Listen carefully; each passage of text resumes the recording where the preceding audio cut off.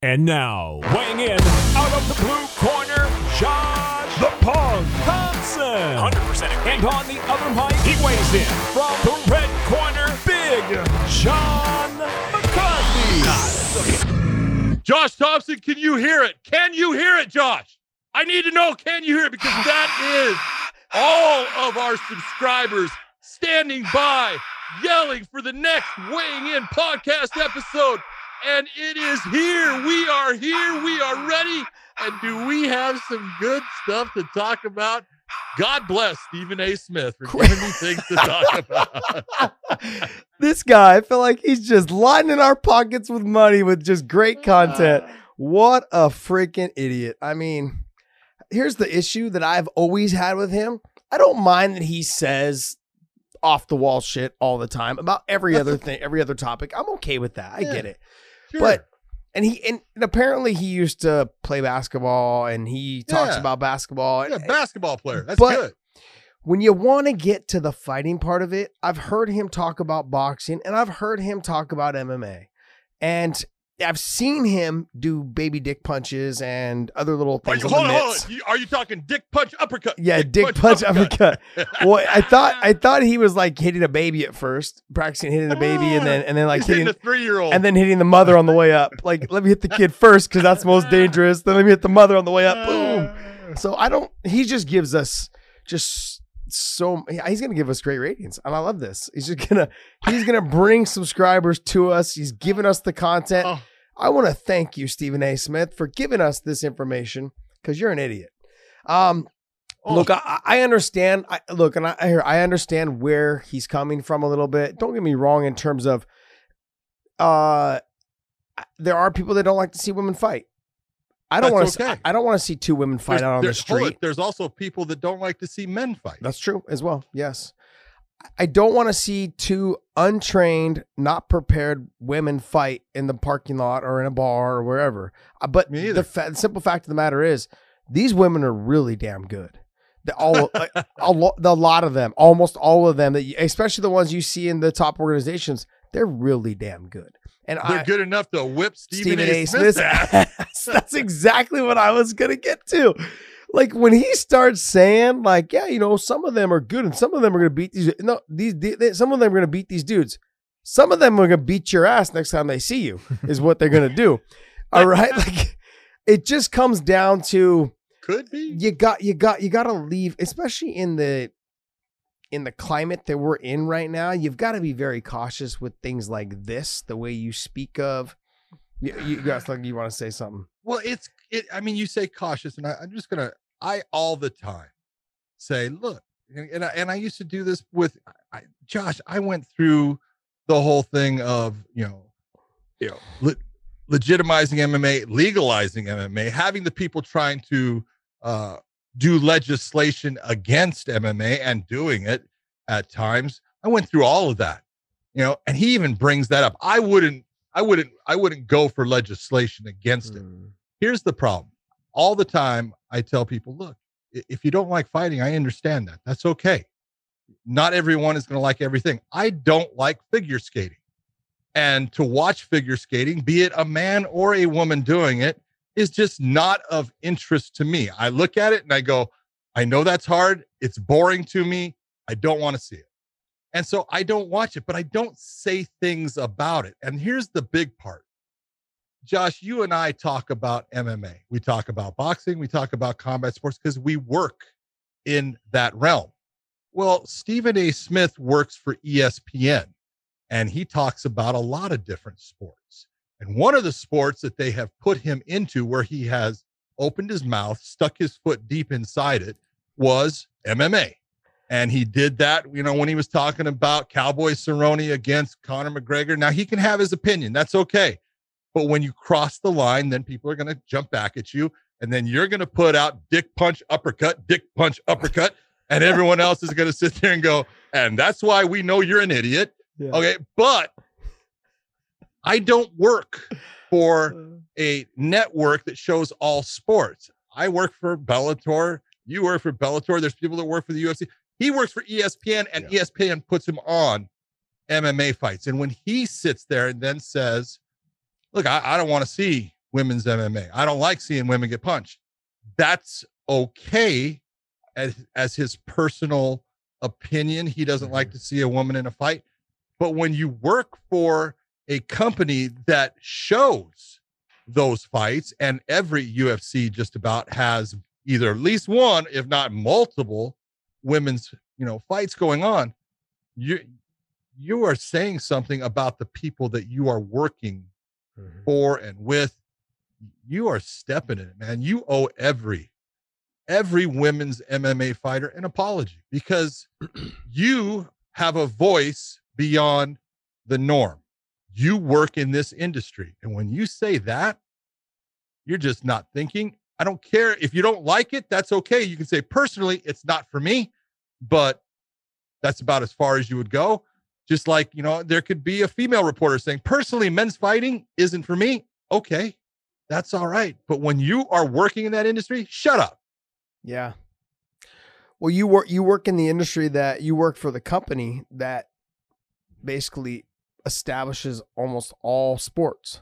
They basically come out and they produce, or they put out content that other organizations, whether NFL and Major League Baseball, whatever, NBA, that produce these things. Like they come out and they put them on their platforms. And now for you to say that, where do you go next? Do you say the same thing about, like, you know what? Women's basketball just isn't as popular as men's basketball. So it's not as good. It's just not as good. I mean, I could play the reverse role though too. Like, U.S. men's soccer isn't as good as women's soccer. U.S. women's soccer. But that's the truth. Yes. But in terms, like, it's not as popular. Let's be honest. Popular. It's not. No, it's not. But we should find way. I think, like I said, I agree with you that they need to find. Should have found ways to say it differently, or he shouldn't have said it at all. Like, not at all. Especially when you work for that company.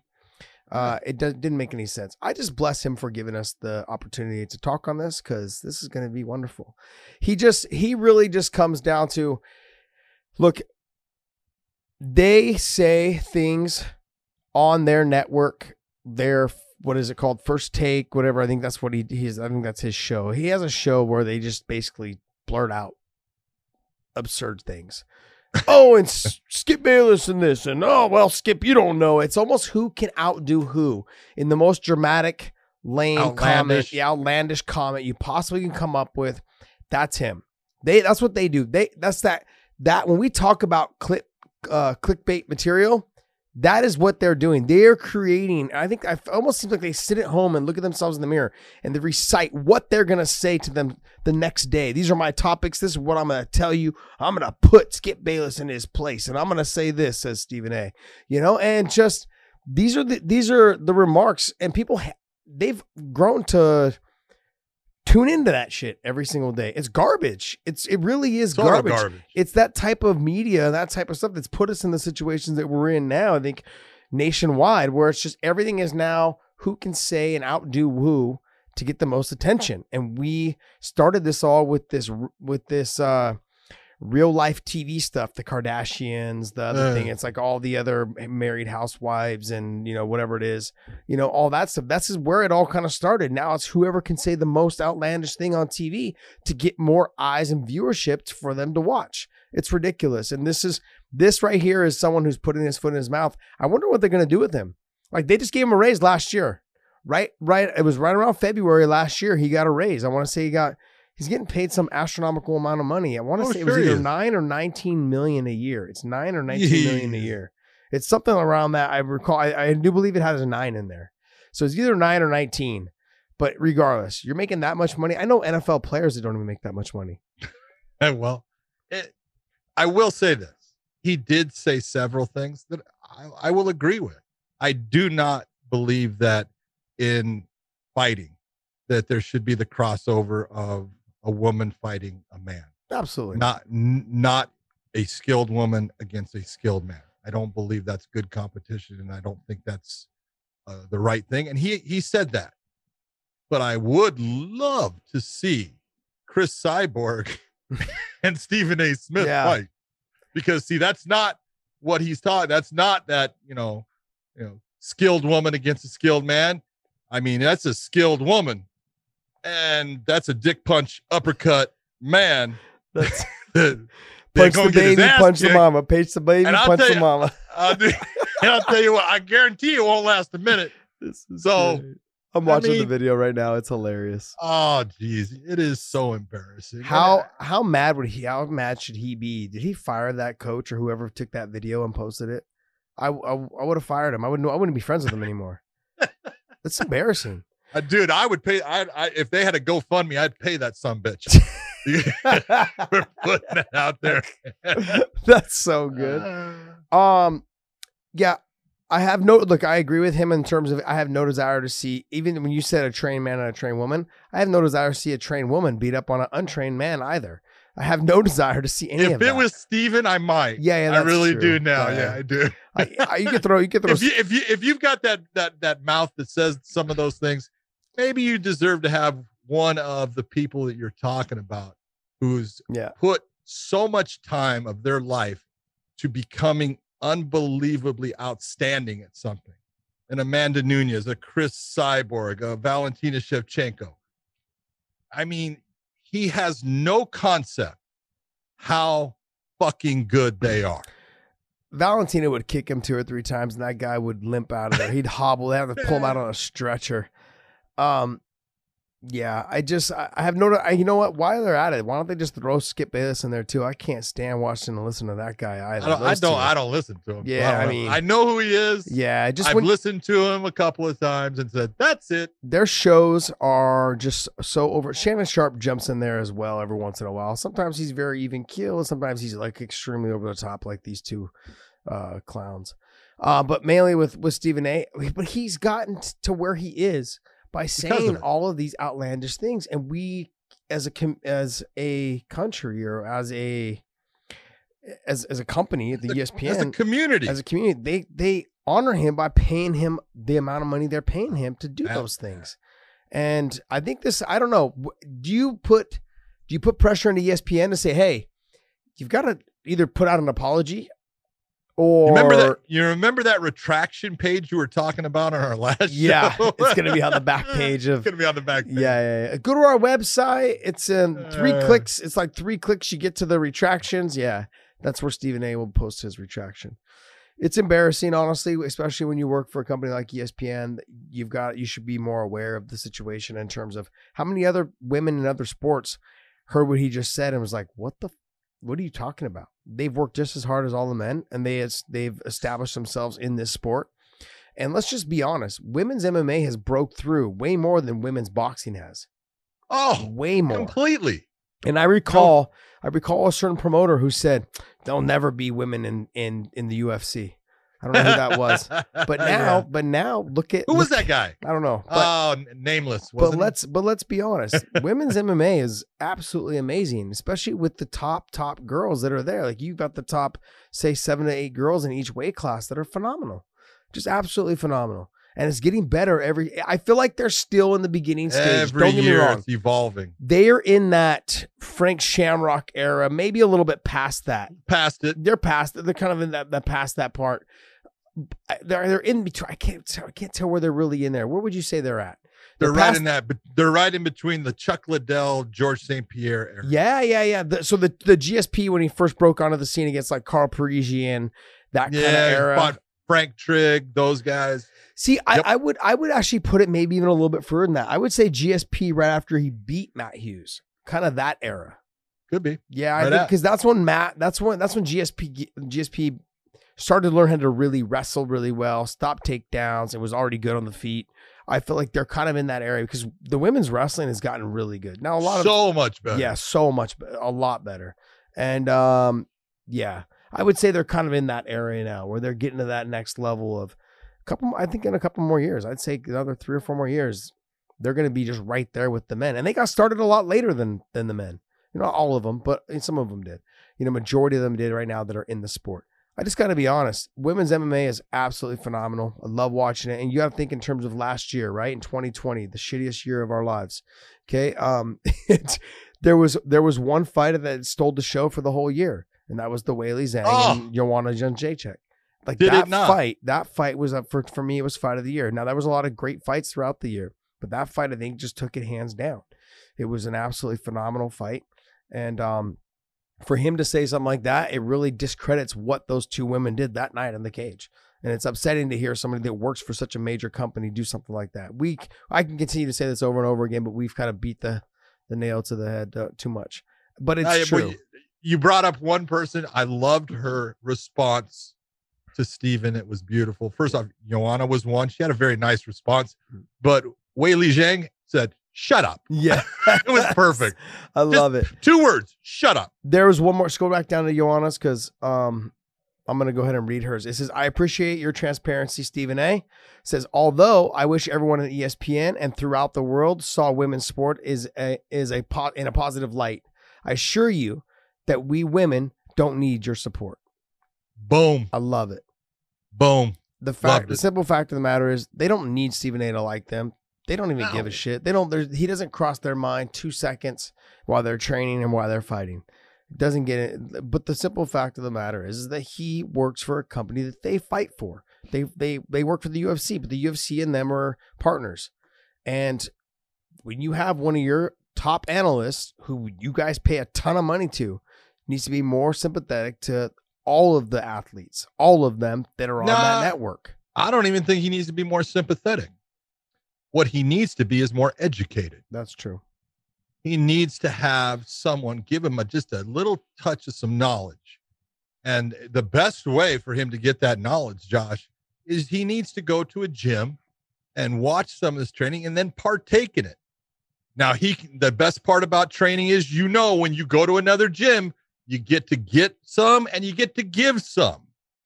And so they can show them exactly what, they do. And he can show them the dick punch uppercut, and they can all laugh as he walks out of the gym. Yeah.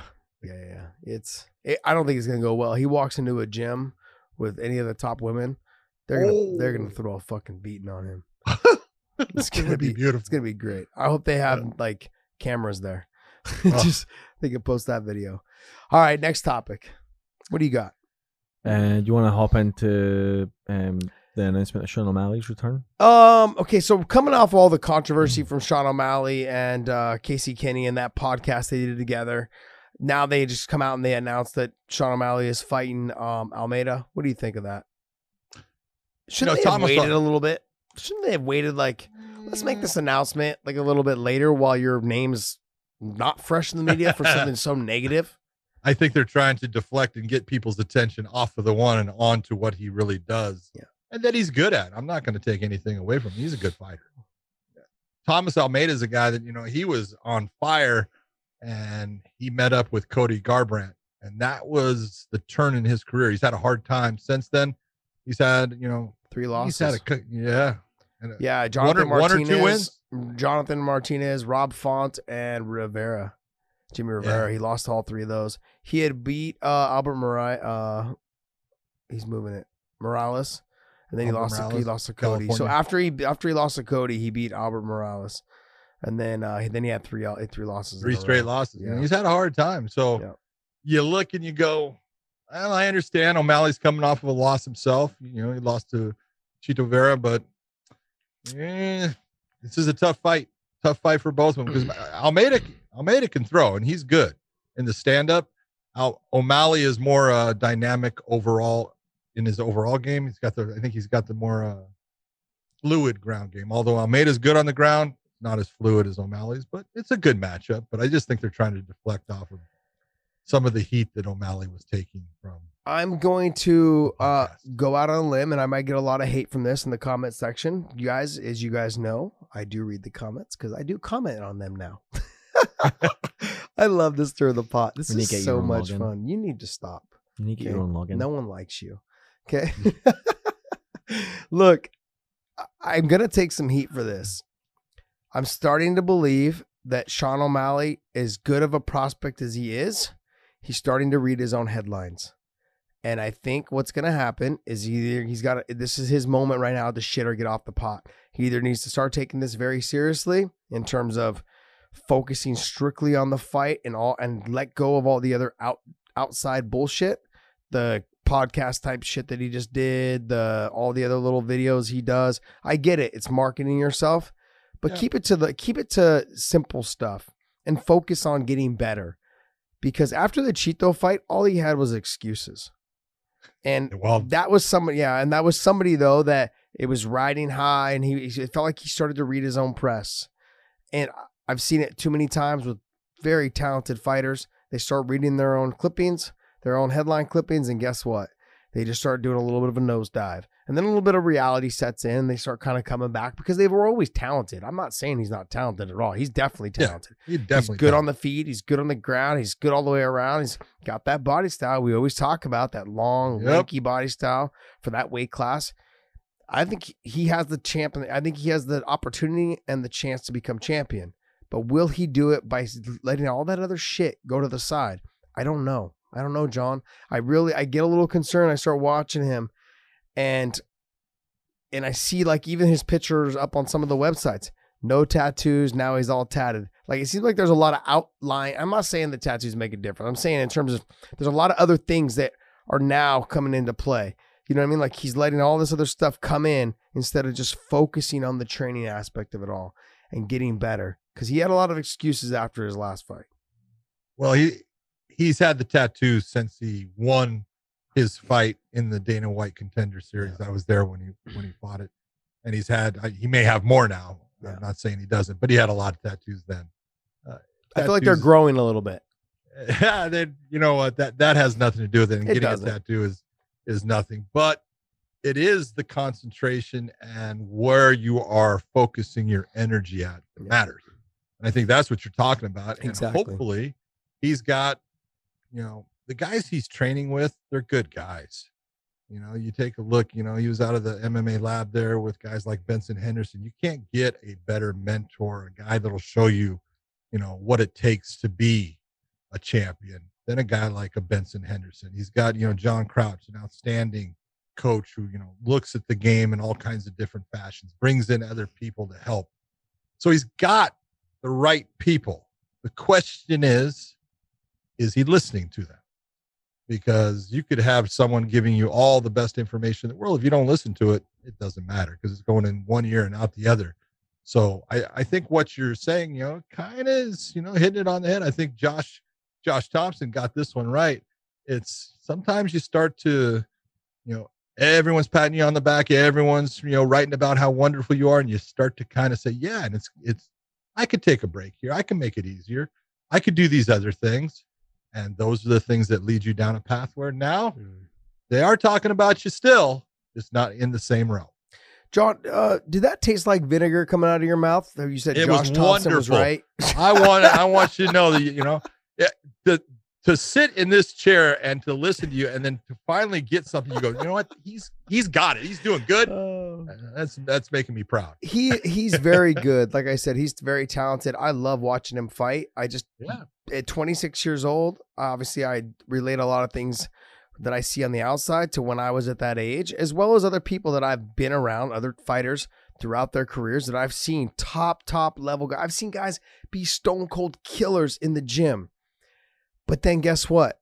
They were still out partying all the time. They were still out and they never made it to the bigger shows because they didn't take it as serious. No, I am who I am because of this. And they started believing the hype just amongst the gym. Can you imagine now your name's being written in articles and you're seeing yourself on whatever, ESPN and all these things.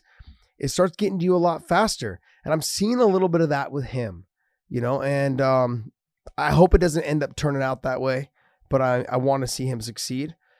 I see it 26 years old and he's got the body frame for it. He's got the style to be exciting. He's got all the things that really want to make me tune in. But the outside distractions, whether it's the podcast in terms of how it comes about and what the things that they do and talk about, I get it. Like this is, we talk and have fun. We talk about something specifically, but when you gotta be very cautious so you don't attract more attention, especially negative attention, to get your mind off of what your goal is. And your goal is to become the UFC champion. I'm assuming that's what his goal is, and to make a ton of money. So I want to see him succeed. I just hope that I'm not right is what I'm trying to say. But that's kind of what I see right now. I see that kind of heading in that direction. And one or two losses may snap him out of that. Who knows? Well, you can figure, one of the things that we talk about is when you have those fights and then all of a sudden there's that blueprint that people now have on how to beat you. Mm-hmm. And you can go all the way back, you know, and I will always screw up the name, but Andre Southkamp, who he fought, and he won the fight. But if you remember, he got his legs eaten up and he couldn't even stand up at the end of the fight. And Andre almost had that fight. He almost took that fight. And if he had fought smarter, he would have won that fight. And now you go back to watching, you know, Marlon Vera, who he just ate up his legs. And all of a sudden, you know, you look at Conor McGregor. Yeah, there's the exact same thing right there. If you cannot move, now you're a sitting target for somebody. Movement is everything in fighting. The ability to move your body into certain angles and to get your body out of trouble, out of the way of something that's coming to hurt you. You don't have that ability. I don't care who you are. You're going to end up getting KO'd. Yeah. And so the blueprint's there. Now's the question of, can he fix what everyone knows is a weakness and now make it, it's not a weakness. It can be a strength that he actually is good at countering off of it, not accepting the kicks. But, you know, he's got a tough go coming up here. Because if I was in Almeida's corner and I was one of his trainers, I guarantee we would be just all day long. Every day that we went in the gym, there would be a specific time that we were working on a beautiful low kick. Mm-hmm. You know, kick to the calf, kick to the knee. I would go all the way up, but that calf kick, I would be eating him alive as much as I could with it, because it's shown he doesn't deal with it well. I feel like that calf kick is going to change the dynamic of that long, lanky body style being so effective in MMA. It's been effective over the years. I feel like all those guys, like GSP was considered long and lanky when he first came into the sport. Myself was considered long and lanky when I first came into the sport in the UFC. Like I was considered a bigger, like 155 pounder. You know, you've got, who else you got? Remember how good Corey Hill was until he broke his leg. I mean, but Corey Hill, 6'4". Yeah, 6'4", 145, right? 145? 155. You know, so I mean, like you have these guys. I mean, Corey Sandhagen, what is he? 5'11", 135. You know, that one's coming up. Yeah, that's coming up this weekend. But there's a lot of guys that Anderson Silva is long and lanky. You have a lot of guys that have had careers, John Jones. But I feel like the calf kick will start to make a change on them because they're not able to catch that leg like they were used to catching other people's leg kicks. Now they have to catch the calf. If you reach down that far, it opens up the head kick and the body kicks and all the other things. So they've got to be cautious about that. And obviously, if you're that tall, long, and lanky, you probably don't have a lot of meat down there, you know, in terms of your leg. So you're hitting almost a little bit of muscle and then right to the bone, and that has a huge effect on whether you can move and pivot and get out and circle out. I think you're going to start to see those fighters start to use that a lot more against those tall, long, and lanky guys. And I agree with you. I do agree with you, unfortunately. God, look at that. That this will be people are going to start seeing the transition and the game plans laid out. Conor McGregor, you know, O'Malley and other guys are going to start using it against them, and they have to come up with a solution. That calf kick has really changed the game, and I've said that we've talked about this a lot especially on our broadcast for Bellator. It's changing the game in the sport, period. You know, and there'll be something eventually that comes along that kind of just detours it and distracts it from being a lot of the switching stances is keeping that from happening a lot. Yep. But yeah. Well, the perfect example, if you're going to look, you know, Michael Chandler, who just, you know, beat Dan Hooker. He lost his title to Brett Primus off of that calf kick because he lost control. It shut down the nerve. He couldn't control his foot. His foot dropped. He couldn't move, and the referee stops the fight based upon he can't control his body position, his body weight. He comes back. You watch him against Hooker. You watch him against Benson Henderson, a guy who's very good with the low kick, a guy that actually almost was one of the ones that brought it out. And he's changed what he's doing. He now changes stance. This is how you deal with that element of the game. And everyone has got to start to do it, or you are going to fall victim to it. Yeah. Here's the thing. Remember a guy named Justin Wilcox? Oh, yeah. Fought in Bellator. Silverback. Called him the Silverback. Yeah, he was one of my teammates at AKA. More muscle on that guy at either 155 or what? He went down to 145. He did. I have no idea how he made the weight. Crazy. But he fought a tough Russian guy, I believe, in Bellator. Stepanyan. That guy tore his freaking calf up. And Sniper Stepanian ate him alive. With the kicks. But Justin got the finish, like 2 minutes left, I think, in the third round or something like that. He got the finish. Yep. But Wilcox came back to AKA after that fight to train for his next one. You couldn't kick him there. You couldn't touch him there. Even grappling if your knee hit it. And this was like 6 to 7 months later. Yep. That leg was never the same, ever. And so that calf kick, like I said, is changing the game in terms of it's not just one time. And I'm going to go back, even though, look, Michael Chandler beat Dan Hooker. But Dan Hooker kicked him once or twice on the calf. And the second time, I think it was the second time, but Michael Chandler's leg kind of buckled a little bit. And he only kicked him twice. Yep. The game plan to beat Michael Chandler is to hit the calf kick on him. And that's why he's been switching. And he's got power in both hands, we found out. But I think that is the remedy to beat him, is to hit for that calf kick. It's been laid out already. Just you got to be able to get to his leg before he gets to your chin. Yeah, but then the whole point is this. He's at least done something to deal with the problem of that kick. Yeah. It's not that he's not going to get kicked. He is. But he's not going to eat him in that steady fashion that he did in the past when he was one stance, orthodox stance, coming forward with a wide stance, a lot of weight on in front of his leg. You're going to eat those. You can only eat so many. Mm-hmm. Yeah, there's a kick in the middle of this fight here in the first round where Hooker, I think, hits him and he kind of buckles his leg just a little bit because he's got I'm so glad that you get to see videos and Dave puts up all this stuff in front of you. You know what I have in front of me? Your ugly mug. That's it. You know what it is, right? Is that everyone knows that? Yeah, it was that one little spot right there. We know it right there. See, but you know what it is, right? You just have that still trap of a brain, right? It's all the memory is locked in there. I don't need to. You already knew. What? 2.5 minutes in, the leg kick happened in the buckle of the leg, and you were like, "Yeah, of course I remember that."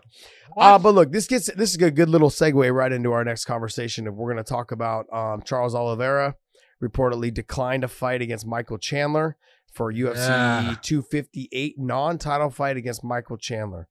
So I want to spend a little bit of time on this, based on the fact that everyone wants to compare the two guys and what they've done in terms of where they're at right now. I'm sorry. Michael Chandler's done way more. I shouldn't say way more, but he's done significantly more to get where he's at. Hold it. How many titles has Oliveira won? Yeah, none. That's that. But then also too, I look at the people that Chandler, you're saying, oh yeah, he's fought guys in Bellator. Eddie Alvarez, who was the former UFC champion, Benson Henderson, who was the UFC champion, the WC champion. And I like Charles Oliveira. I think he is dangerous. I love him. I love watching him fight. What he did to Tony was absolutely amazing. But if you want to compare Kevin Lee to Benson to Brent Primus, who's absolutely enormous and his submission game is nasty good, and just ask Jake Shields and other guys that he's submitted, okay? In just straight grappling, he submitted them. Yeah, just grappling tournaments. And so it's not like there was punches involved and he got the upper hand on the striking. He's beaten Michael Chandler, so he's good. Michael Chandler just starched Dan Hooker. We're comparing, if you want to compare the resumes, sure, he's fought good guys. But look, Charles Oliveira, he's fought, go down a little bit, Clay Guida, okay? He's fought Clay. Clay is getting a little bit older, okay? Not a little bit, let's be honest. Yeah, I love Clay. Okay. Jim Miller, a little bit older. Both of these guys, they're definitely great fighters. Their time has passed. They're not in that title conversation. They're not in the top 10. They're not in the top 15. I love watching them fight. I'll always go in and watch them fight. But they beat them. He beat them. So when I'm starting to compare these, Nick Lentz has not been the same either. Okay, you're talking about you have Jared Gordon. Okay, good. He beat him with the KO and decent. Kevin Lee and Tony Ferguson are his two best fights, I feel like. Yeah, that was his two last fights. Those were his two last fights. Those are not comparables to Eddie Alvarez, he's beaten before. Okay, he also lost to him as well. I'm going to make sure that's touched on. But he also beat Benson twice, and those are some of his more recent fights. He lost to Patricio. I don't even want to get into the Patricio conversation. The guy's fucking good. Okay, you guys just got to start recognizing how good this guy is. Yeah. All right, he's got a nasty, tough fight coming up against Emmanuel Sanchez. Who comes from Pettis' gym there at Rufus Sports. He's damn good. Both those guys. Patricio is really damn good. And so when they're having this conversation with Michael Chandler is the former champion in Bellator. He's been the champion back and forth. He deserves it more, and it pains me to say that. He deserves the title shot more when you want to compare resumes. I'm sorry, man. I'm sorry. Sure, he beat Tony Ferguson, but he beat Tony Ferguson when Tony was coming off of a loss, and he gave him a second loss. It's not the same. And you're saying Dan Hooker's coming off of a loss. I get it. He's coming off of a loss also. Okay. But he wasn't his second fight out off. It wasn't the same. It just was not the same. I compare the two resumes, and Chandler's got the better resume. And if you're going to give a title shot to somebody coming in on their first fight in the UFC and the way he performed, didn't let it get to him, came in with a smile on his face, got the crowd behind him. All 20 of them, 1,200 of them, 1,200 of them, 2,500, right? No, there was more than that. Way more than that. They got the crowd in there and but anyway, he won fans with this fight, and I feel like this was his opportunity, his chance. He solidified it. I know maybe they don't want to give him an automatic title shot, but if you're going to compare the two guys and who would get it, it would be him. Josh, I have more people asking me about Michael Chandler now than you could imagine. And it's all because they watched him on that fight card against Dan Hooker, and he is the new monster, and they all want to see him fight again. And this is the one thing that I'm not saying this is Charles Oliveira. I think it's his management team looking at this and saying, hey, this is a no-win for us. This doesn't help us. If we win, it doesn't help us. And if we lose, this is bad. And I think they are completely wrong. Yeah. Because you have the opportunity to put your fighter in a position to guarantee a title fight.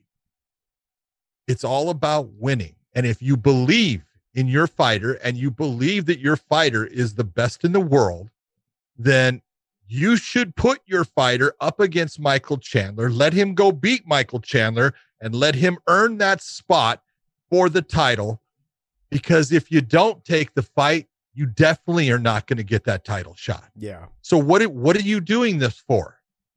You're doing this so you can become the champion. With being the champion comes a lot of things, and one is more money. So if that's what you want, here's the fight that's going to put you in that position. Why are you going to turn it down? Why? You're going to have to fight him. Here's the thing. There's only one guarantee in this title conversation. Dustin Poirier is fighting for the title. That's it. That's the only guarantee. So you can be the guy that can be in the cage with Dustin Poirier if you beat Michael Chandler. Yeah. I don't see it in terms of if he wins, it doesn't do anything for him. No, it gets him a title shot. That's what, I don't look at it that way. If you win, you get a title shot. There'd be no other people for you to look at and say, hey, okay, am I next? No, you're definitely next. Like there's no one in front of you to beat. That's it. Gaethje just fought for the title. They're not going to give him another title shot, especially after the and he's got to get a win. Yeah, he's got to get a win. Yes. He's got to get a win. So I look at it. This is the proverbial, the glass is half empty or half full. It's all in the way that you're looking, because there's going to be a ton of guys who can sit there and argue, oh, you're wrong. You know what? He shouldn't take that fight because it's, you're looking at things on the glass is half empty side. You got to look at the side of the glass is half full, man, and I can fill it to the brim. All I got to do is go take this fight, go put that sumbitch to sleep, and I have a title fight. I cannot believe that his management is not either understanding that or putting that on the table in front of him saying, hey, let's go do this. Yeah. Yeah. I went through a similar situation after the Nate fight.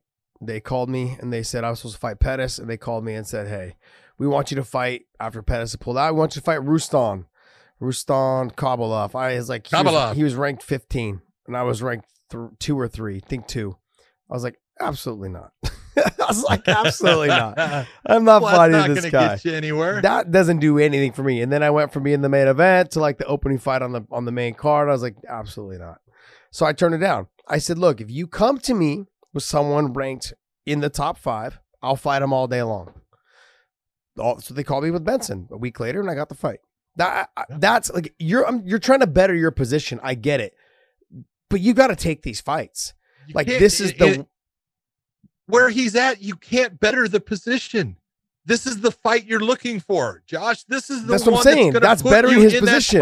Yeah, that's bettering his position. The winner of this gets this fight Dustin Poirier for the title. Hello. That I looked at it that way. Like, hey, if I fought Benson, I know I'm guaranteed the title shot. He's the only guy ranked ahead of me. Okay, TJ Grant was too, but they took him out of the rankings because they didn't know when he'd ever fight again. So it was like that was it. I was like, okay, I have no one else in front of me. There's no way you're going to deny me if I beat him. You know, and that's kind of where you're at. There's nobody else in front of you, too. You've got Chandler at 4? You've got Oliveira at 3. You've got Justin Gaethje, but Justin Gaethje coming off a loss. It's not going to nothing's going to happen. The two of you guys are coming off wins. The winner is going to fight for the title against Dustin Poirier. It makes sense. You cannot say no to those fights. And when you do, the UFC is going to say, okay, right, I'm going to tell you exactly. I'm going to tell you exactly what Joe Silva said. Fine, I'll call you in 6 months when you're done, and I'm going to give you the same fucking opponent. And when you say no again, okay, I'm going to sit you on the bench for 6 more months. And in the meantime, for your inactivity, we're going to just drop you in the rankings, which means now when you were at 2 and 3, you're not there. The only reason why Joe and I were able to get the Benson fight together was I said, Joe, I will fight anybody in the top 5. Bring me a top 5 guy, and I will fight them. Didn't matter. That's the difference right now. He had already reportedly said no to Gaethje before. You know, that was like, a month ago. He said, I don't, he's coming off a loss. I'm coming off a win. I don't think I should take that fight. Okay, I understand that portion of it, but he is ranked ahead of you, and that does catapult you into that, hey, you should have been there. He would be number 1 had he beat Justin Gaethje. Now him turning it down, if they're saying that he was going to fight Chandler, hey, we want to offer you this fight, and you turn it down, Chandler's going to get it for sure. He'll get the title shot now for sure. That or they're going to make him fight Chandler. Well, it's like you said, if people get this idea, the UFC guarantees the fighters 3 fights a year. But when you turn that fight down, you don't get the 3 fights. You just turned it down. That one goes away. They don't owe you anything. And that's why you're saying Joe Silva would come back with the same guy. So you're in a position of you're going to turn him down. Now you've been sitting for a year. Yeah. A year of your career is gone based upon you don't want to fight somebody. Yep. If you're in this game, you've got to just understand I'm a fighter. This is what I do, and I want to fight the very best. And sometimes you look and you go, this isn't a great time. Okay. Say I've got things going on. It's a bad time. Tell them I can't take that right now. I'll take it next time. And they'll give it to you next time. Oh, yeah. Because there's reasons why they want that fight. Yeah, he's not doing himself any favors. If you're you're there in the top rankings, you're number 3, you're exactly where I was ranked at the time. You've got to take the Chandler fight knowing that both of you guys are coming off wins. Very impressive wins. They're not going to do you any favors, man. And when you say no to a fight, it automatically, people need to know this, it extends your contract. So let's say you have a 18-month long contract. Well, it extends it for 4 months or 6 months, depending on how long they want to extend it for. And then what they'll do, though, is they won't call you for 4 months.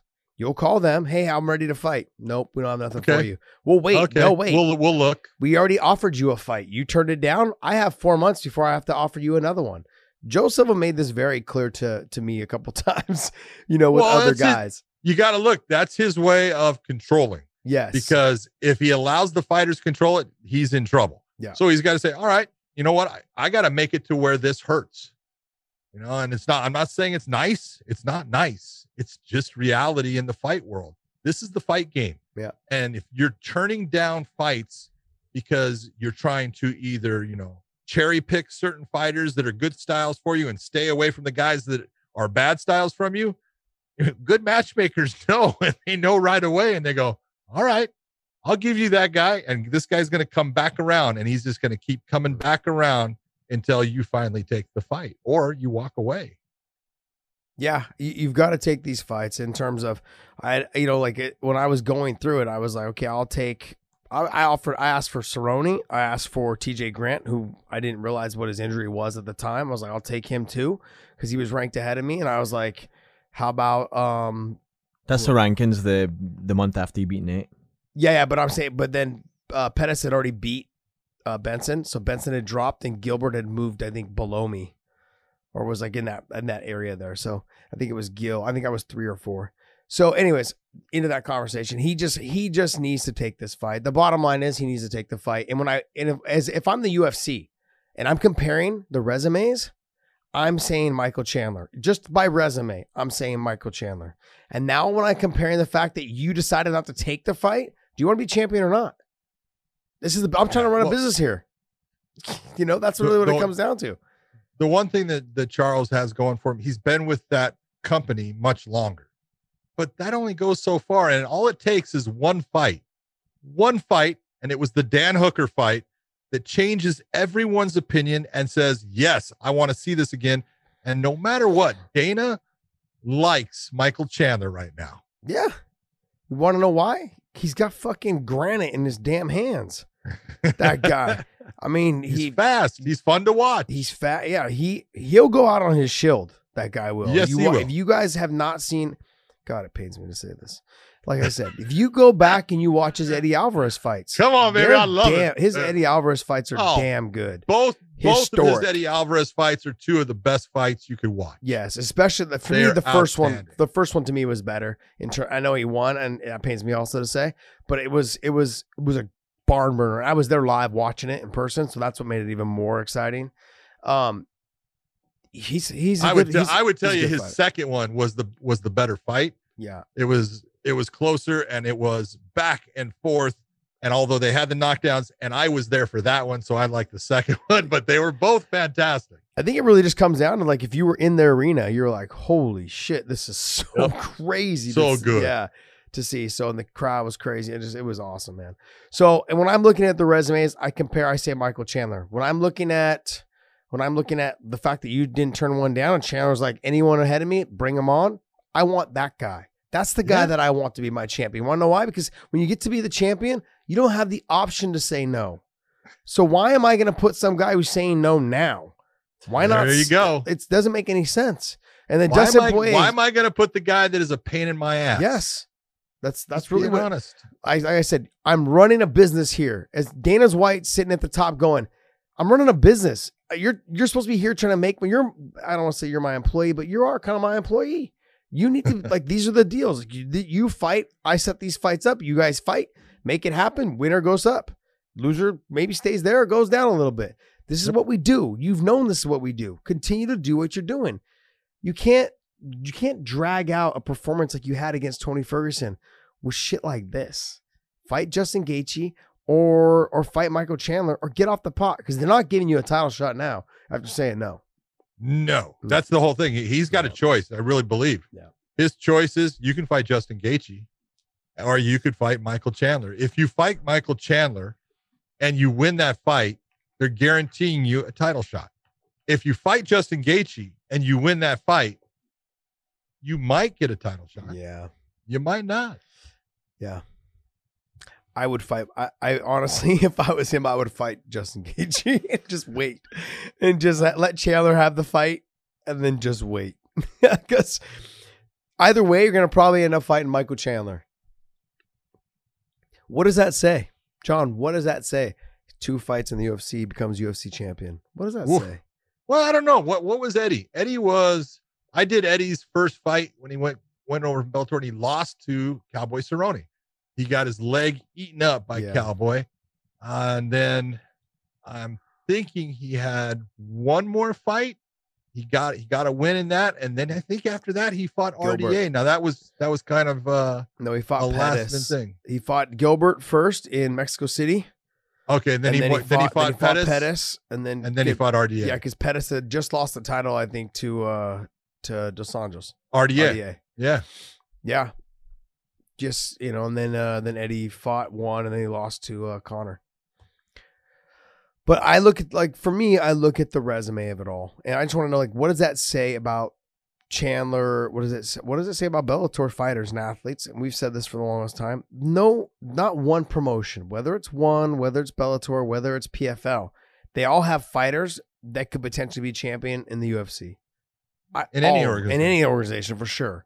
They just have more of them to choose from. That's really what it comes down to. Because I really believe that Lance Palmer could end up being champion in one of those organizations. He could be a champion, I think, in one with his wrestling for sure. Oh, he could definitely be a champion in one because of his wrestling. Everyone's like, the striking. Yeah, but they have no wrestling.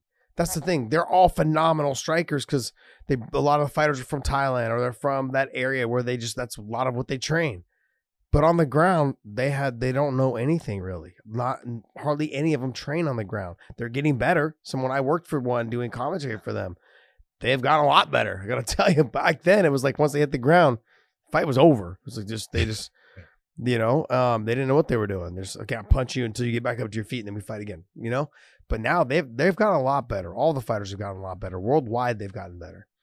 But what does it say about the fighters from Bellator and how good they are in terms of Eddie came over, became champion. Chandler's coming over. If he does get a title shot, he does become champion. That's the other thing. How do you compare? How do you see the fight playing out with him and Dustin? Oh, that is such a good matchup. And I honestly, right now, I've been in the cage with both guys. I really like both guys. And right now at this point, I give Dustin Poirier and the way he is able to just control a fight and take it over in certain times.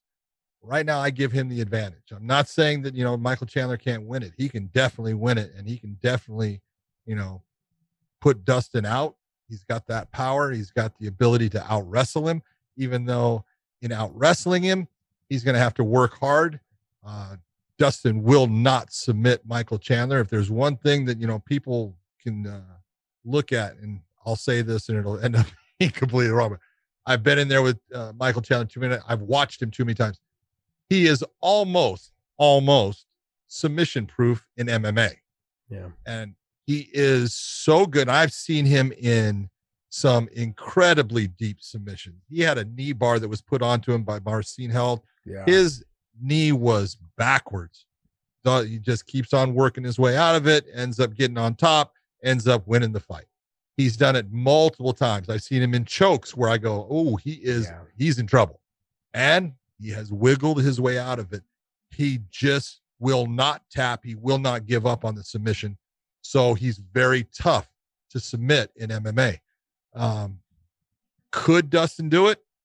There's a possibility. I don't see it. So submission wise, I don't think that's there for Dustin. I think the way Dustin wins it is by volume, because we've seen that Chandler in a fight with someone, and Eddie Alvarez is the guy that you can look at, did this to him. Volume in that second fight, Chandler takes damage. He will take damage to give damage, and sometimes that works against him. And Dustin Poirier can do that. We saw that in his Dan Hooker fight. He took some big shots, and he took some hard shots, especially, in the first and second rounds, and he just kept up with that pace and kept putting volume on Hooker. And if he can do the same thing with Chandler, he's going to walk away with the decision on Chandler. Yeah, I think what the solution is going to be for Dustin Poirier, I agree with you in terms of, I think Dustin's a nudge ahead of him. And the reason why I say that is it really comes down to game plan. I think the strategy with Dustin Poirier is that if you kick that calf, which we saw it worked against Conor, he is southpaw, so will he switch and kick to the outside leg? Will that be as effective? Will he be able to get to the calf kick? I think I agree with you in terms of volume, because if you go back, I remember seeing the first fight live. Chandler lost to Eddie Alvarez in the third round by like in the new judging, it would be probably a 10-8, maybe even possibly a 10-7. Not even close. In that third round. Third round, he lost. He got destroyed. But no different than Eddie Alvarez. You could have said that was a 10-8 round for Michael Chandler in the first round. Yeah, in the first, I agree. Yes, he got knocked down twice. Yes, I agree with you. And he was in trouble at the end of that round. Yes.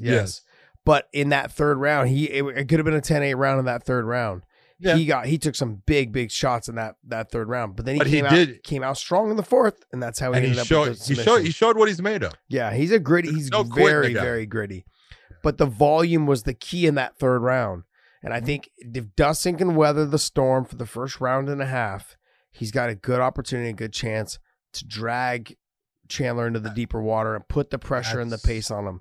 Because when I talk about guys like Brent Primus is enormous for 155. He's probably walks around about 200 pounds. Yeah. I think he walks around about, when I talked to Primus a while back when he fought Chandler in the Garden, he's like, when I started this camp, he was telling me how he was about 201, 202. I was like, Jesus, man. And he's big. He's enormous. His arms are big. His shoulders are big. You watch him stand face to face with Chandler. It looks like Chandler's his son. They look like they're in different weight classes. Yeah, they do look like they're in different weight classes. But Dustin Poirier, though, as well, is somebody he's a big guy. I can't believe how he was making 145. And the fact that I think that was part of why he had fights that he just didn't do well, because he was depleting himself so much that at times he just couldn't perform. Mike Brown talked about it. He said, like, at 155, he's a lot more durable. He is a lot. He is a lot better fighter at 155. Not in terms of like technique, in terms of the fact that he can take more punishment and he can also dish it out. His conditioning allows him to put more output out there. And I agree. I think that's going to be the key in that fight. He's going to have to make sure he doesn't take any clean, hard shots in that first round and a half, maybe 2 rounds. But I think if it gets into that third round, you're going to see Dustin do what he did with Dan Hooker. Just start touching and getting up the big shots. But like I said, I'm excited to see that fight based on the fact that we know that both guys, when you look back at the Michael Chandler and Eddie Alvarez fights, doesn't matter. He got smashed in the third round. He came out hard in the fourth. He comes out and he still will give it his all throughout the fight. He's a good fighter. It's hard. It's hard. It's not hard. It's just truth. He's a good fighter. It's just truth. He's a dynamic fighter. He's good. Mm-hmm. Now, are there ways, and you can take a look and watch his fights and go, this is the road that I'm going to take in trying to beat this guy. Yeah. And that road has been proven, but you got to go through a whole lot of fucking damage and pain to get down that road. This is true. Very true. All right. Well, what else? We got to do weighing in on the odds for upcoming fights. Hey, we got the fight night coming up, baby. Come on. Plus your boxing. Oh, no. We're going to do weighing in on the odds on, guess what? The biggest fight right now that is in the market, Ben Askren and Jake Paul weighing in on the odds. Let's go, baby. Let's go.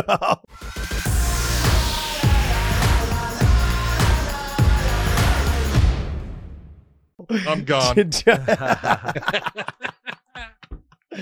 Yeah, the odds I was going to leave. Oh. The odds got released today. What are the odds? I can't even believe that you even looked for the odds. We're going to go to mybookie.ag, use the promo code weighing in. They'll give you 50% of your initial deposit. You guys do that for this fight. You guys will make some money. No, don't do it for this fight. Do it for the Super Bowl. Super Bowl this weekend also. Let's this weekend, go. Baby. Look, Ben Askren is obviously the underdog. Which is crazy. We're talking about a combat sport. Did you watch the video he put? Okay, now we were talking about Steve A. Smith and his video that was put out. Yeah. Ben put out, he's got the picture, he's got the face of Jake Paul on the bag, and he puts out this, and I'm like, I'm 58 years old and I'm faster than you. Oh my gosh. I love Ben. Oh, Jesus. I love Ben Askren. Scary. I'm telling you, scary. I love the guy too. And he, my thing is this. As an MMA fighter, he was outstanding. Just outstanding. And especially for a guy that, just stuck to what he did well. And that was the wrestling base that he had. And he would grind you and ground and pound you. And you thought you were getting away from him at times, and he would just ride you, let you up, pick you up, put you down.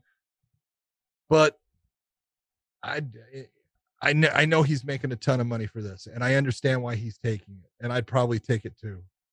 but for that money. But I just look at it, and in a way, he's doing MMA a disservice. He just is. You look at it and you go, as a fighter, though, should you? Because they're using his name, they're using his record, they're using his reputation, all to say that Jake Paul beats this MMA champion to elevate this poodle-haired guy, whatever you want to call him. And it just kind of drives me to distraction. But if you're Ben Askren, should you care about the MMA sport? Yes, because it's exactly what. Why are you where you at? Did I say that right? No, why are you where you're at? Yes. Why are you there? You can sit there and say, "Oh, I did it all." No, I was asked a thing. Someone said something about someone asked, put something out. Oh, you should be in the UFC Hall of Fame. No, I don't worry about the little things in life. Okay. But then I was asked a question. I haven't answered it. And it's by a guy that I used to run the UFC Hall of Fame. And I was, sitting there and I was talking to my wife about it. And Miss McCarthy, I did a lot that people don't know about. I did a lot for the UFC, but I'm going to sit here and just say it straight out. It goes two ways. They did a lot for me. I wouldn't be in the position that I am today without this thing called the UFC. And I recognize that. I'm smart enough to know that. And so I appreciate it. People think that I hate the UFC, which is stupid, but I love the UFC. I will always have a special place in my heart for that organization because that's where I started, and so I owe certain things just like he owes certain things. And in a way, does he owe MMA? Yeah. It's the reason that people, are looking at this fight. It's not because Ben was an Olympic wrestler, which he was a great wrestler in college, NCAA champion multiple times. He was a great wrestler. He would not be getting this match without the MMA. Just the way I see it. Yeah. Okay. I'm going to piggyback on what you said about the UFC as well. Like I've said this, I don't know how many times, countless times. I owe a lot of my career, especially the beginning of it. I give credit to Dana White. Like he didn't have to sign me. Joe Silva tried to talk him out of signing me. When I fought in Shogun, he's like, no, not yet. And Dana's like, nah, I'm signing him. And it was like, to me, I've said that like it, but I feel like I have to say thank you. I said thank you because you got my career started and it catapulted me into where I am today, and it just grew from there. I didn't want to miss that opportunity. I've thanked him to his face, and I've said it publicly on the old Sammy and the Punk podcast. I'm saying it now again. I think I've said it before on our show as well. I owe a lot in terms of, I'm thankful and grateful the fact that he took a chance on me and signing me, but the rest of it was up to me. Absolutely. And that's really what it comes down to. And if you didn't win, you wouldn't have been there. Yeah, exactly. I don't feel that way for Ben Askren though. Ben Askren came up through Bellator under the Bjorn regime. He came up through the one. I don't think that Ben Askren owes the UFC anything. Ben Askren owes the sport of MMA. I get that part of it. I don't get that part of it. I don't agree that he owes.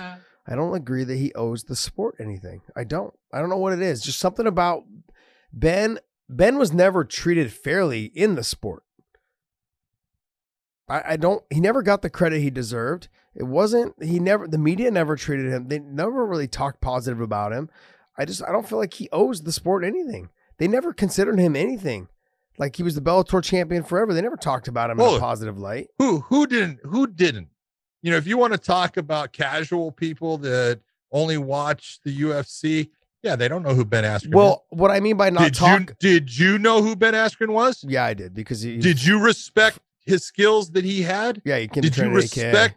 Did you respect what he did in Bellator? Yeah. But does that mean the media did? I don't give a shit what the media does. The media is what gets everyone else to respect you as well. The media follows the money. I get what you're saying, John. You don't have to yell at me. Okay. I'm not yelling. My point is that the media didn't do him any favors. Really what they did was they very, very rarely covered him. And when they did, they didn't talk highly of him. Even I will agree, even his boss, Bjorn Rebney, wasn't too complimentary. Of course not. And so my point is that does he owe the sport? I don't think he does. Just my personal opinion. If it was somebody else, I would probably go with you 100%. But I feel like with Ben, he's never got the kudos he deserved, and how damn good he was. That was because he could not stand up and fight. That's what he wants to do in this fight. I'm still betting on Ben Askren. Go back and watch that video again. Come on. It was great. Dave, pull up Ben Askren hitting the bag. Show him. I've seen it. It's got the you need to watch it again. And you know what? It's that bad. I'm still going to put my $140 on Ben Askren. You're going to lose $140. No. Hold it. What's the odds? What's the odds? It's plus 140, isn't it? So all you got to put is 100 down to win 140, Josh. I know. That's what I just said. I'm going to win my 140. Didn't I say that? I thought you said you said I'm going to bet 140 to win $100. No. I'm going to bet $100 to win 140. And what's the action on Paul? I think it's minus 190. 190. Oh, minus 190. Easy money. I put $200 down and I get 105 back. I'm a winner. I'm going with Ben Askren. You know what? You're betraying the sport of MMA by not supporting the MMA fighter. I am so disappointed in that selection. He could have they could have brought in Nate Diaz, even though Dana wouldn't have let Nate fight in it. He would have let Nick fight in it. And that would have been a great thing. And I would have been backing Nick Diaz to knock his poodle haircut wearing ass out. But oh, geez, John, tell me how you really feel. Well, hey, that's our segment. He looks like a jafoodle. What is a jafoodle? A Jake Poodle. A Jake Poodle. I love it. It's a jafoodle. Well, that's our segment of the weighing in on the odds. And you guys can go there. Also, check out the odds also for the Super Bowl. They've got plenty of prop bets on that as well. So it's mybookie.ag or mybookie.com. Use the promo code weighing in. If you put in an initial deposit of $100, they'll give you another $50, all the way up to $1,000. If you put in $1,000, they'll give you another $500. So 50% of your initial deposit. It's good for the very first time only. Please enjoy. Use the promo code weighing in. Yes, sir. What else do we got there, Dave? That's we got the fights to talk about this weekend. Come on, baby. There's a couple of fantastic matchups this weekend. Yes. And it's not the main event. Come on. I look at this and although I love Alistair and Volkov is good, how is it that Corey Sandhagen, just look at the rankings. The rankings alone, I think, puts it to where I guess Frankie's not that high in he's ranked number 4. Is it okay? So Sandhagen is what? 2. 2? Yeah. So 2 and 4. There's no way that Overeem and Volkov are that high. 5 and 6. See? Respectively. Should have been Frankie Edgar and Sandhagen in a 5-round battle and being my main event because I would have enjoyed it more. Yeah, I understand why they did. They're heavyweights. Yeah. They're hoping for someone to get knocked out. And if it's going to be someone, it's probably going to be Volkov. Nope. You think he's going to beat Overeem? If it's a stand-up fight anymore, yeah. Anymore? Okay. If Overeem allows it to be a stand-up fight, Volkov is tough. If he's smart and takes the fight to the ground, which he does a lot and is in the top position, he will eat Volkov up on the ground. Did you see there was something they pulled out saying that Overeem has like the best statistics in the UFC for the most accuracy of striking or some shit? He might. Significant in the heavyweights. I don't think in the UFC. He said UFC history. Like that. What? Yeah. Maybe heavyweights. I was like, there's just no, maybe they had to. Sorry. I saw it, I think, on the UFC Instagram. It must have, I don't know. Anyways, I was like, what are you talking about? I would say it's a good matchup between him and Volkov. I have nothing against it. Yeah. Overeem fights completely different now than he did in the past. He's a different fighter, and he has to be, and that's absolutely smart on his part. But at 43, is he 43? Maybe 40? Coming up on 44? That's a tough one. When he's getting up there. When Strikeforce brought over all their heavyweights, that was the greatest UFC heavyweights had ever been. And now they're all 50. It's like they're still fighting. Yeah, still fighting. I'm just like, what the fuck? The heavyweight division is horrible now. Let's scroll. The only one that I really like watching, honestly, in the heavyweight division, Derek Lewis. I just love Derek Lewis. I love him. I love his personality. I love everything about him, man. He's like a big old teddy bear. Like, he's got dogs.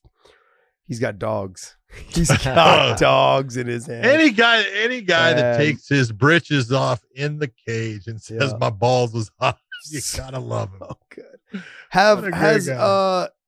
What's his name? Rosenstruck and him, have they fought? Derek and Rosenstruck? I don't think so. I don't think so either. I'm surprised that fight hasn't happened. It'll be coming. Yeah, they haven't fought. Derek Lewis. Let's pull up his record here. There's several guys in the heavyweight. You gotta say when Ngannou fights, you want to see it. Yeah, he's exciting. Stipe is just good. Yep. That's next. Can fight everywhere. I know. That's a good one. And then the winner, how lucky are they? They get this guy named Johnny Bones Jones. Oh, man. Woo. Yeah. I think that you think Francis beats Stipe this time? Possibly based upon a couple of things. One thing is age. Well, not so much age, but there's some, some as far as, what damage has been done, the knockout against Cormier and things like that. But I really go with where Francis is training and who he's training with, the guys that he has, the coaches that he has, and what he's doing differently now. Because he's got a lot of very good grapplers now with him that are, working with him all the time. And he's getting better and better from what I hear. His wrestling defense is not bad now. Yeah. And so it's going to be a completely different game as far as getting him to the ground than it was, when he was just used to standing there and knocking people out and didn't even think about it really. Yeah. He's just so so explosive. He's violent. Yes. He's just violent. And if he, guy, we always talk about, hey, anyone can land the perfect shot. He doesn't have to land a perfect shot. He doesn't have to land one that's even that good. He can land a shitty shot and still knock you out. Yeah. He's got that kind of power in his hands. And so just one strike can take everything that you've done in that fight. You can win every second of the fight and lose one, and it's over and you're the loser. That's a tough guy to fight. Yeah, when he almost decapitated Overeem, I thought he killed him. I thought he broke his neck. Yeah, the back of his head. Touched the back of his head hit the middle of his back. I was like, "What the hell just happened here?" I look at. I always go against Stipe, so I want to go with Stipe this time. I think you're gonna jinx the hell out. I'm gonna jinx the hell out of it. I'm gonna go against him again. I think Ngannou's just gotten so much better. I think that he seems like he's gotten a little bit more comfortable, like you said, on the ground. Not that we've seen him on the ground a whole lot, but I think that you can tell he's putting out videos, like having fun. I think when fighters are doing that, they're feeling a lot more comfortable in their skin about where they're at in their career. But either way, the Stipe and Jon Jones fight doesn't interest me for some reason. It doesn't. But Ngannou versus Jon does. Oh. And so, like, I'm cheering for Stipe in terms of, like, it would be nice for you to get that win. Yep. But then to turn around and probably watch you lose to Jon Jones. Whereas Ngannou, I feel like that would be there'd be a lot of anticipation and hype coming into that.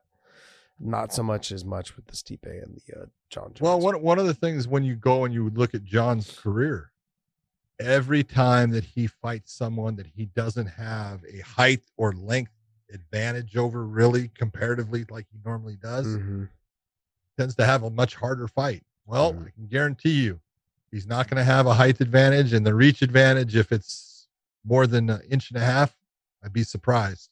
So it's pretty even as far as the physicality, as far as the length and that height, but the strength right now, and a guy that's used to carrying the weight, that's a big difference too. You know, Ngannou he's been that size for a long time. John is getting up there now, and he's going to have to deal with, you know, making that good weight where he's used to carrying it, used to dealing with the size, because he's putting on weight. So it'll be interesting. Yeah, I don't know if my first fight in the heavyweight division, I'd want it to be Ngannou. I don't think so, man. It's just like, so. But you got to give it to Jon Jones as far as, you know, just being a smart fighter, knowing how to fight, being adaptable in the cage. He's got all that. He's got all that going for him. You know, he is as fight IQ high as any fighter out there. All right, let's get into this. I know we don't talk. We've talked about it, and I don't put him there. If he wins this title, I would consider him the GOAT. But the issue is just the steroids, you know, the picograms and the other stuff. But I mean, and I feel like people all deserve a second chance. He hasn't been the same. You're not going to give it to him. Well, the problem is though, he used up the second and the third already, so we're on the fourth chance now. But it's that. I feel like he is good. I think he's probably the greatest. He's probably the best. He's probably the best that's ever done it. You know, it's sad that it was ruined with the use of whatever it is, dick pills and everything else that was involved. But look, even with all that stuff, he's in that conversation of him, GSP, and Khabib, and who else would you put there? Well, I look at it, you know, when you say GOAT, greatest of all time, there's categories for it too. You know, the most dominant fighter I've ever seen is Khabib. He is the most dominant fighter there's ever been in the sport. That's why he's undefeated. Now, John is truly undefeated. You know, I know he's got the loss and all that stuff. Do say whatever they want. He didn't lose to the fighter. He lost to the system. Okay, so you can take a look and say he hasn't truly lost either now, but I can look at his fights, and dominant wise, he's been dominant in a lot of them, but not like Khabib. Khabib is the most dominant fighter I've ever seen. But if I'm going to look and I say, well, now I've got John with all the championship fights that he's had, because he's had a ton, that, you know, that leads towards, hey, you know, that's not easy being the champion and defending that many times. And now if he goes and he does become the heavyweight champion, yeah, he's the greatest fighter of all time. You know, I love GSP and he's unbelievably good, but he does have a couple of losses on his records. Those were righteous losses. You know, he got those back. You know, he beat Matt Hughes twice after losing to him. You know, he beat Matt Serra, you know, in the return match, beat him bad. So he's got those wins back. Jon Jones doesn't have those. Yeah. Khabib doesn't have those. And so it's tough when you're looking at it to say, is the guy that has several losses better than the guy that has 0 losses? Now you can take a look at competition and everything, but again, now you can go back and I look at the end of Khabib's run. He fought the very best there was, but Jon Jones has fought the very best there was in the light heavyweights, and now moving up into the heavyweights. I don't see things changing much for him as far as his ability to dominate there either. Yeah, the only reason why if he didn't go up to heavyweight and win the title there, I wouldn't consider him the GOAT. Only based on the fact that I've always looked at 185 and 205. They're not very strong divisions. You have your guys that are good, don't get me wrong, 2 or 3, 4 guys at the top that are good, but they're not stacked. You know, like for Khabib to do what he did, GSP to do what they did, they always had a ton of guys for them to have to get through. There's no doubt there's more depth at 155 and even at 70 than any weight class. No, 155's got the most. I'm just being straight out. 170 is probably next. 145 is there, but 155 is just a killer division. Has been and will continue to be. There's just a ton of talented people there, and you can go and you can take the guy who's, ranked 10th, and look, he can beat the top guy on a given night. So it's, I agree with you as far as 155 is always, well, I'm not say always, but for the last, let's say 5, maybe 10 years, it's been the weight class that has the most depth and the best overall group of fighters that are just killers compared to any other. Yeah, I agree. The thing what kind of is tarnishing John a little bit, I mean, outside of all the other outside issues, is that his last 3 fights, he didn't look great. Yeah, he didn't look great. And I think if he comes in and ends up winning the title, I think then that kind of lays claim to what I had talked about before is I feel like maybe it was a motivation thing. I mean, you could say that, but now he's clean and all these other things because of all the stuff from before. But it really just comes down to, I think, look, he's defended the title so many times at 205. He's probably just like, all right, another one of these guys. Now I think there's a bit of motivation. We're going to see the best John Jones at heavyweight. I think he doesn't have to cut weight. He's going to be able to just walk in, probably just the way he normally walks in. Comfortable. And he's going to have I think we're going to see the best John Jones we probably have seen since he first came onto the scene and won the title and just dominated guys. We may see that same guy again. And the other thing as well is that he will be, I don't know if he'll be faster than Ngannou. He won't be as strong. But he will have more. Strong. He'll have more tools, more weapons, things that he will use than Ngannou. He can use his wrestling. He can use his agility and his willingness to go ahead and do things that most people would never do in the heavyweight division. The spinning back elbows, the up kicks, those are all things that not a lot of heavyweights can do, and definitely do it with speed and pace and power the way that he does. So it makes it for a fun fight. Like that's why I was saying the Ngannou fight interests me. The Stipe one does not. And it's just, I think it just, I like both of them. I like both of them. I'm just saying. I like both of them. I'll take either. Yeah. Either of those matchups are great for me. Gotcha. Well, I mean, it kind of like took me a little while to admit. I'm like, yeah, the guy's been good. He is good. But I have those 3 guys in that conversation: GSP, him, and Khabib. I would like, obviously, I think everyone, including myself, would like to have seen Khabib go longer, because there are still guys in that conversation where he never had fought. And that's the one thing I'm like, I would have liked I would like to have seen you fight, what's it called? Charles Oliveira, beat him, fight, maybe even now that Chandler's on the scene, fight Chandler, who else is in that top rankings, Dave, in terms of the 55 pounders? You just want to see him put a stamp on it. Well, he's already beat Dustin. He's already beat Justin. I'd like to see him fight Charles. Beat Connor. He never fought Tony. We've had this conversation about. They only booked it 5 times. Yeah, I know. But Charles and then Chandler is 3 and 4. But then he never fought Tony. I don't feel like Tony is going to make another run back to the title. Connor, I think he may clean up his go back to the kickboxing, more of the stand up MMA style of stand up. We'll see. Dos Anjos, he's already beat. Dan Hooker lost to Chandler, so let's not go back that far realistically. Then you have the only one that really would interest me in seeing this type of fight would be Dariush, and you've got Islam right there as well. So I could see Islam jumping all the way up after 1 or 2 wins, being right up there with the Chandler and the Charles Oliveira in 4 and 5, somewhere in that conversation. Just an idea. What else? What else you got, Dave? Well, you guys actually veered away off the actual fight itself, which is we do that a lot. Jesus. Because we were supposed to be talking about the fight card. So you think that Alistair over him? You think Volkov knocks Alistair out, or you think Alistair? I think Alistair takes him down and destroys him on the ground. That's what I think. Yeah, smart. I think he's gonna fight a smart fight. Corey Sandhagen and Frankie Edgar. Go ahead, let me hear it. You Homer, go ahead. Frankie Edgar. Oh, sorry, buddy.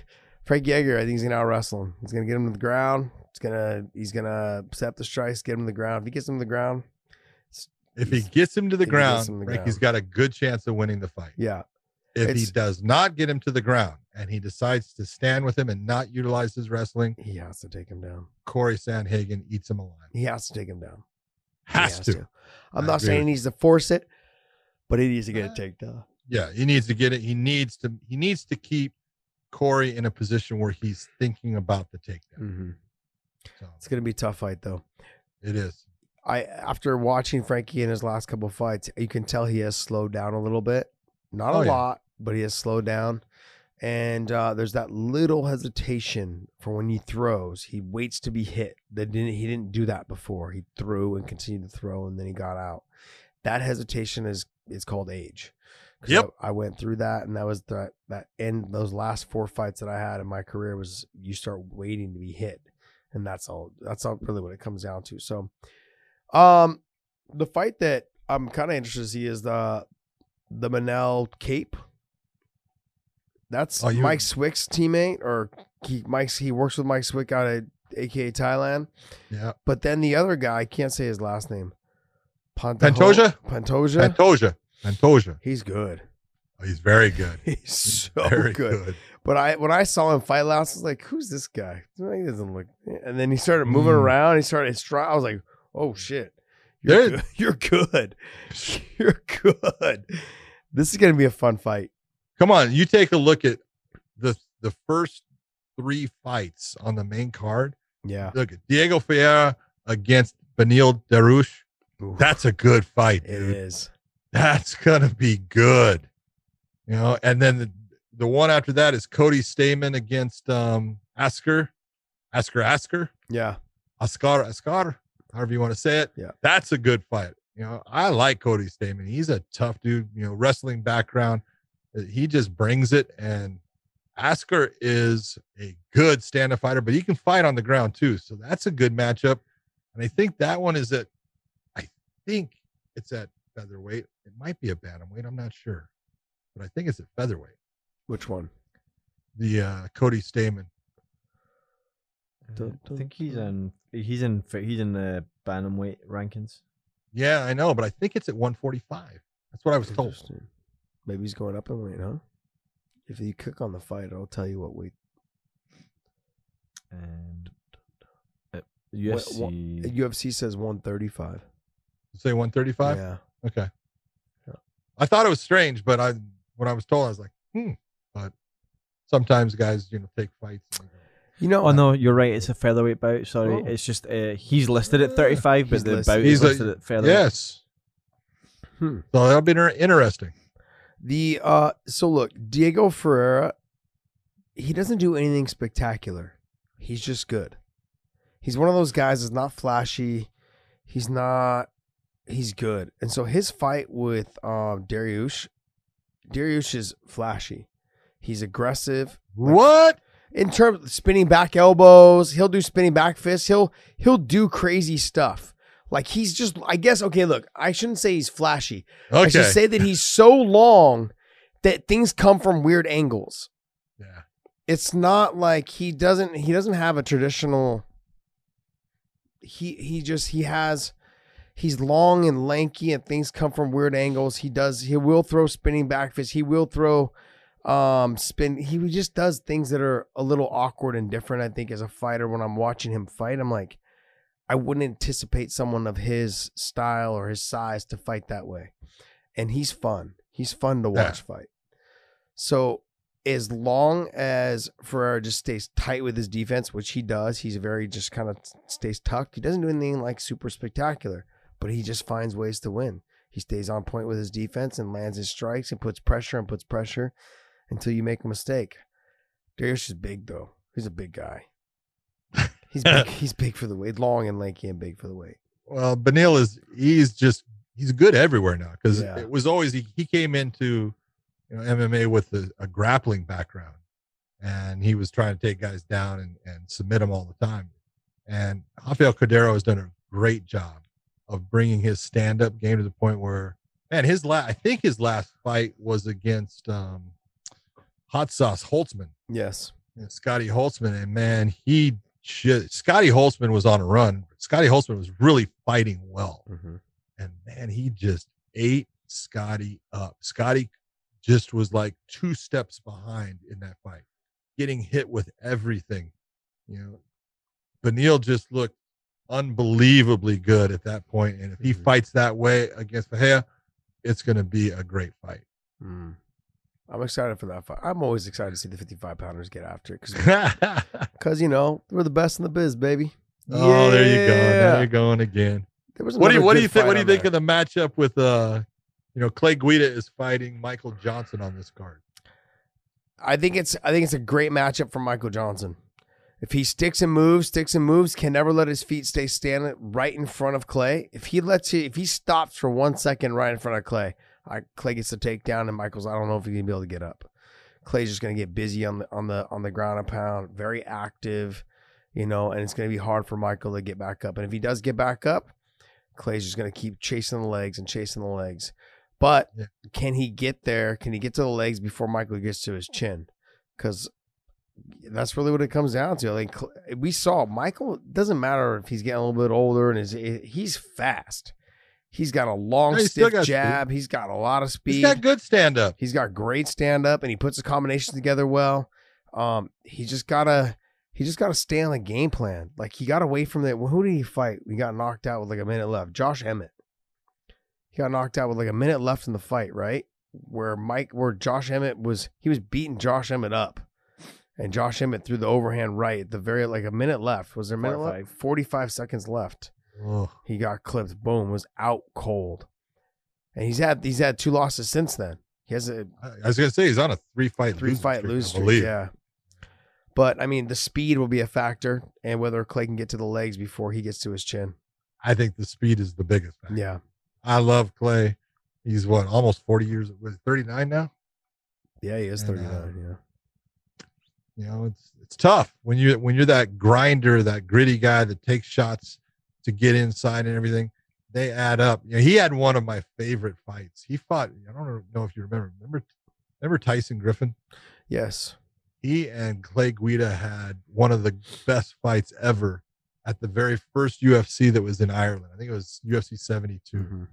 What a great fight between those two. There was so much going on in that fight. I love that fight. I used to show it all the time for judging because it's just an awesome fight. It's got stand-up, it's got ground, it's got submission attempts, it's got everything. And it's just now, I don't know. It's getting you saw, I think Bobby Green was Clay's last fight, wasn't he? Yeah. And yep. Bobby's and then Jim Miller before that too. Miller before that. Bobby's fast, but he's not as active with his shots as far as putting volume out like Michael Johnson is. Mm-hmm. I just don't think it's a good fight in the end for Clay, and I like Clay. Yeah. The fight that I always think of when I think of Tyson Griffin is I think of Frankie Edgar's first fight in the UFC.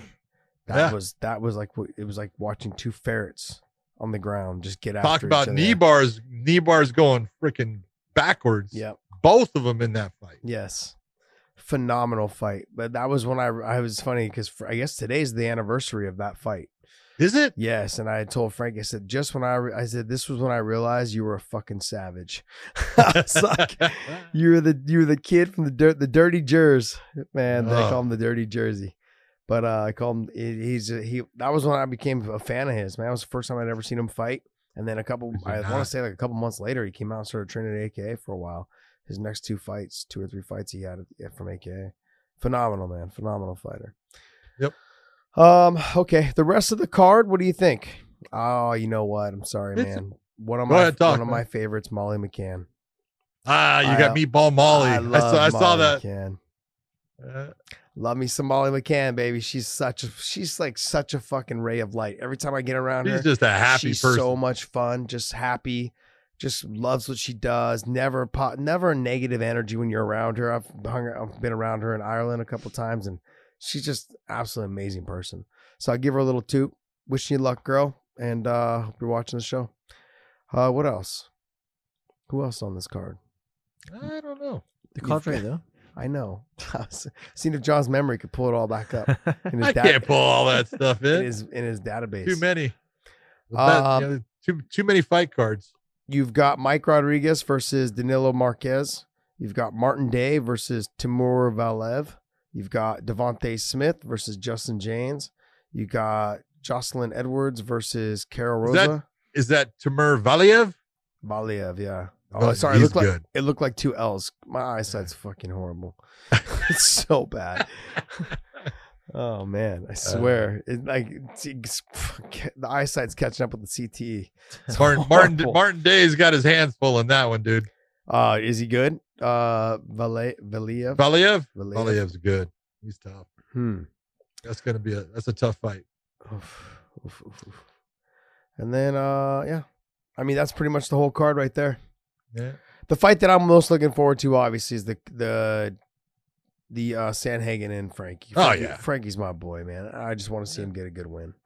So you guys can also bet on those fights too. Go to mybookie.ag, mybookie.com. Use the promo code weighing in, and they will give you 50% of your first deposit. Hope you guys use that this weekend. If you don't use it for fights, use it for the Super Bowl, where Tom Brady's gonna beat. Oh, sorry. No, he's not.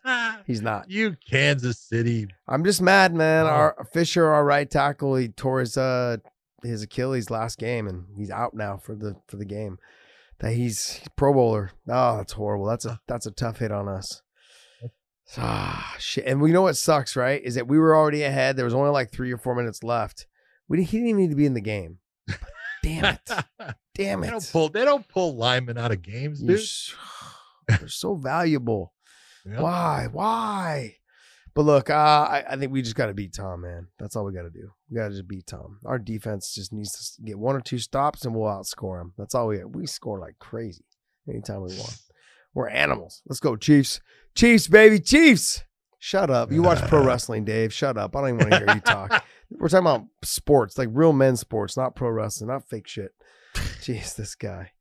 Okay, so look, there was one last thing I want to talk about.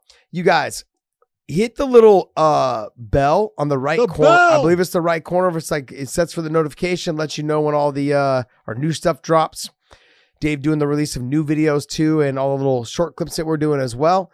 Also, hit the thumbs up. That shares our videos to everyone else, so you guys don't always have to see, like Dave likes to say, you don't have to see Ariel Helwani and DC in your selective category. You see our videos. All the ones that we've already done are the ones that are coming up, and that shares our videos to other people as well. So let's try and get, what do we want? How many likes do we want? We want to get at least 5,000 to 10,000. Yeah, we want 5,000 minimum on. Yeah. Can we get us to 5,000, guys? Come on. This was a pretty good show considering, that, we talked a lot about Stephen A today. Pretty good. I mean, we are the best MMA podcast. This was phenomenal. Come on. This is like, think of, go ahead. I'm sorry. Stephen A gave us some good stuff today. I'm glad. Stephen A, say something. Come on. Give us the retraction so we can talk and criticize you for that too. I absolutely love it. I love it. This is so much fun, John. We're nerds. This is what I like about this. We're nerds. We're not as bad as Dave. Dave's a real nerd, like in real life, but we're like nerds to the sport, and I love this. I'm just going, and from now on, I talk about Stephen A. It's DPU, baby. DPU. It's almost like it's becoming a trend now. Like this time every year, right? Like last year was when you were on Joe Rogan at this time. Oh, yeah. And you've talked about Stephen A. this time. So it's becoming a trend. Wow. It's becoming a trend. Maybe it's the yearly thing. Maybe it's like right around the time his contract comes up and he wants to say something really outlandish to get him paid a little bit more, since that's what these companies are doing these days. Hey, there was one more thing we were going to talk about. Someone at Kenny Florian came out and said that Khabib was in the works, or they were talking about GSP and Khabib in the works. And then Ali said, this is absolutely true. And then seconds later, deleted it. And then seconds later, fake news. I want everyone to understand. Yes, of course, they are trying to get it to work out. Always. That's not anything new. I don't think it's going to happen. I'm just simply saying I don't think it's going to happen. I think that GSP has realized that he's 40 years old. He's living a good life. He's just doing, he's still training all the time. I saw him running in the fucking snow yesterday. There's nothing to win. Yeah. Don't do it. Don't do it. I don't think it proves anything either. You're fighting a guy who's in his prime, literally at the top of his weight class. And you are 40 years old, and you are not at the top of your weight. I mean, and you haven't fought since 2017. Jeez, man. Yeah, I don't think that's a good fight. I think it's a And if it does happen, John, just come out of retirement and then like fudge it and make it a no contest to screw over all the fans. Yeah, that'd be great. Great. That's bad. All right, guys. We already said hit the thumbs up. Go to prowrestlingtees.com/WayneIn and use the promo code POT. Oh, it's a new promo code. It's a new promo code. Do you want to know what the promo code is right now? No, we don't want to know it. We just want to lie. You should tell our fans and our subscribers what the promo code is. The new promo code for February is plethora. And if you don't know Shut how to spell it, it's right down in the description. Why would you do that? Because that's a famous word. It's a phenomenal. Okay, do you even know where that comes from? That was the dumbest name ever. How? People can't spell that. It's right there underneath. It's right underneath the video in the comment. That is a Bruce Beck call, man. Bruce Beck was the guy from, I want to say UFC 4, I believe. 4 on until Mike Goldberg took over at UFC Japan. So he didn't have a long run, but he always used a plethora of punches. A plethora of. Wow. So he loved the word plethora. So that's where it comes from. Interesting. It's a good word. Bruce It Beck. just means many. And there are a plethora of t-shirts, Josh. There is. There's a plethora of t-shirts. So you to choose from. The name, the word plethora is in the description. So if you guys don't know how to spell it, so like me, I would have to look down there and then put it in the promo code box. That's why PLETHORA, plethora. There you go. That was wrong, by the way. Was it wrong? And there's an app now. You can just download the app, copy and paste the word, get your t-shirt, boom, Bob's your uncle. Boom, boom, Bob's your uncle. Bob's your uncle. We got to make that one now. Yeah. What else, John? What else do we have? We did the segment today of Wayne on the odds. Your CT is so bad. My right CT now. is really bad. It's kicked up today. You literally done the outro and you're like, what else? Yeah, what else? What else? Hey. I don't want to leave yet. That's why. I think what? Oh, this is one thing I want to talk about real quick. You guys.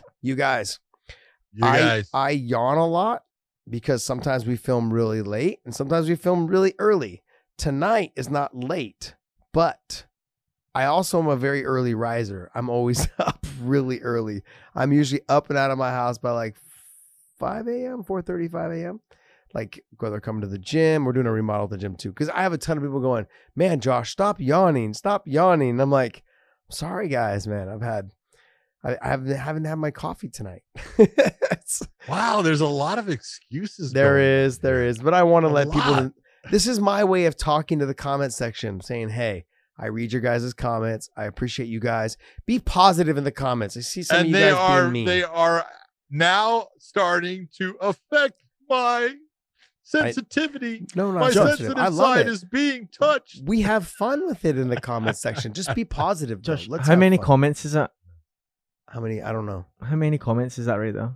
See that? 914. All right. How many views is that? I can't read that far. 105,000. I know. So stop getting wrapped up in it. I love it. Oh, nice. You know what, Dave? That was nice. I like the way you set him up. That? Yeah, nice job. That was beautifully done. Here's the thing is I go to the comments because there are a lot of people that say very positive things about our show. And I love to hit the like button there. He's such a little I love it. He's like, oh, he's seen some I want things about me. I want the people, not me, about the show. Okay. I don't like the people. I actually do like their comments when they say something nice. I was going to say you lied, some bitch. Because out of 914, there's like 7.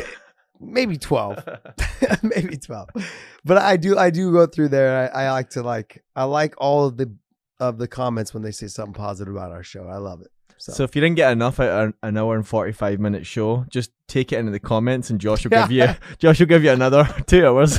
I want to let you guys all know also, you guys have been using the word first. When you guys are the first to write a comment, you guys have now lost that privilege because Dave will now be putting in first into the comment section because he's posted it. FYI, that wasn't me. Well, it was me. Yeah, I put first.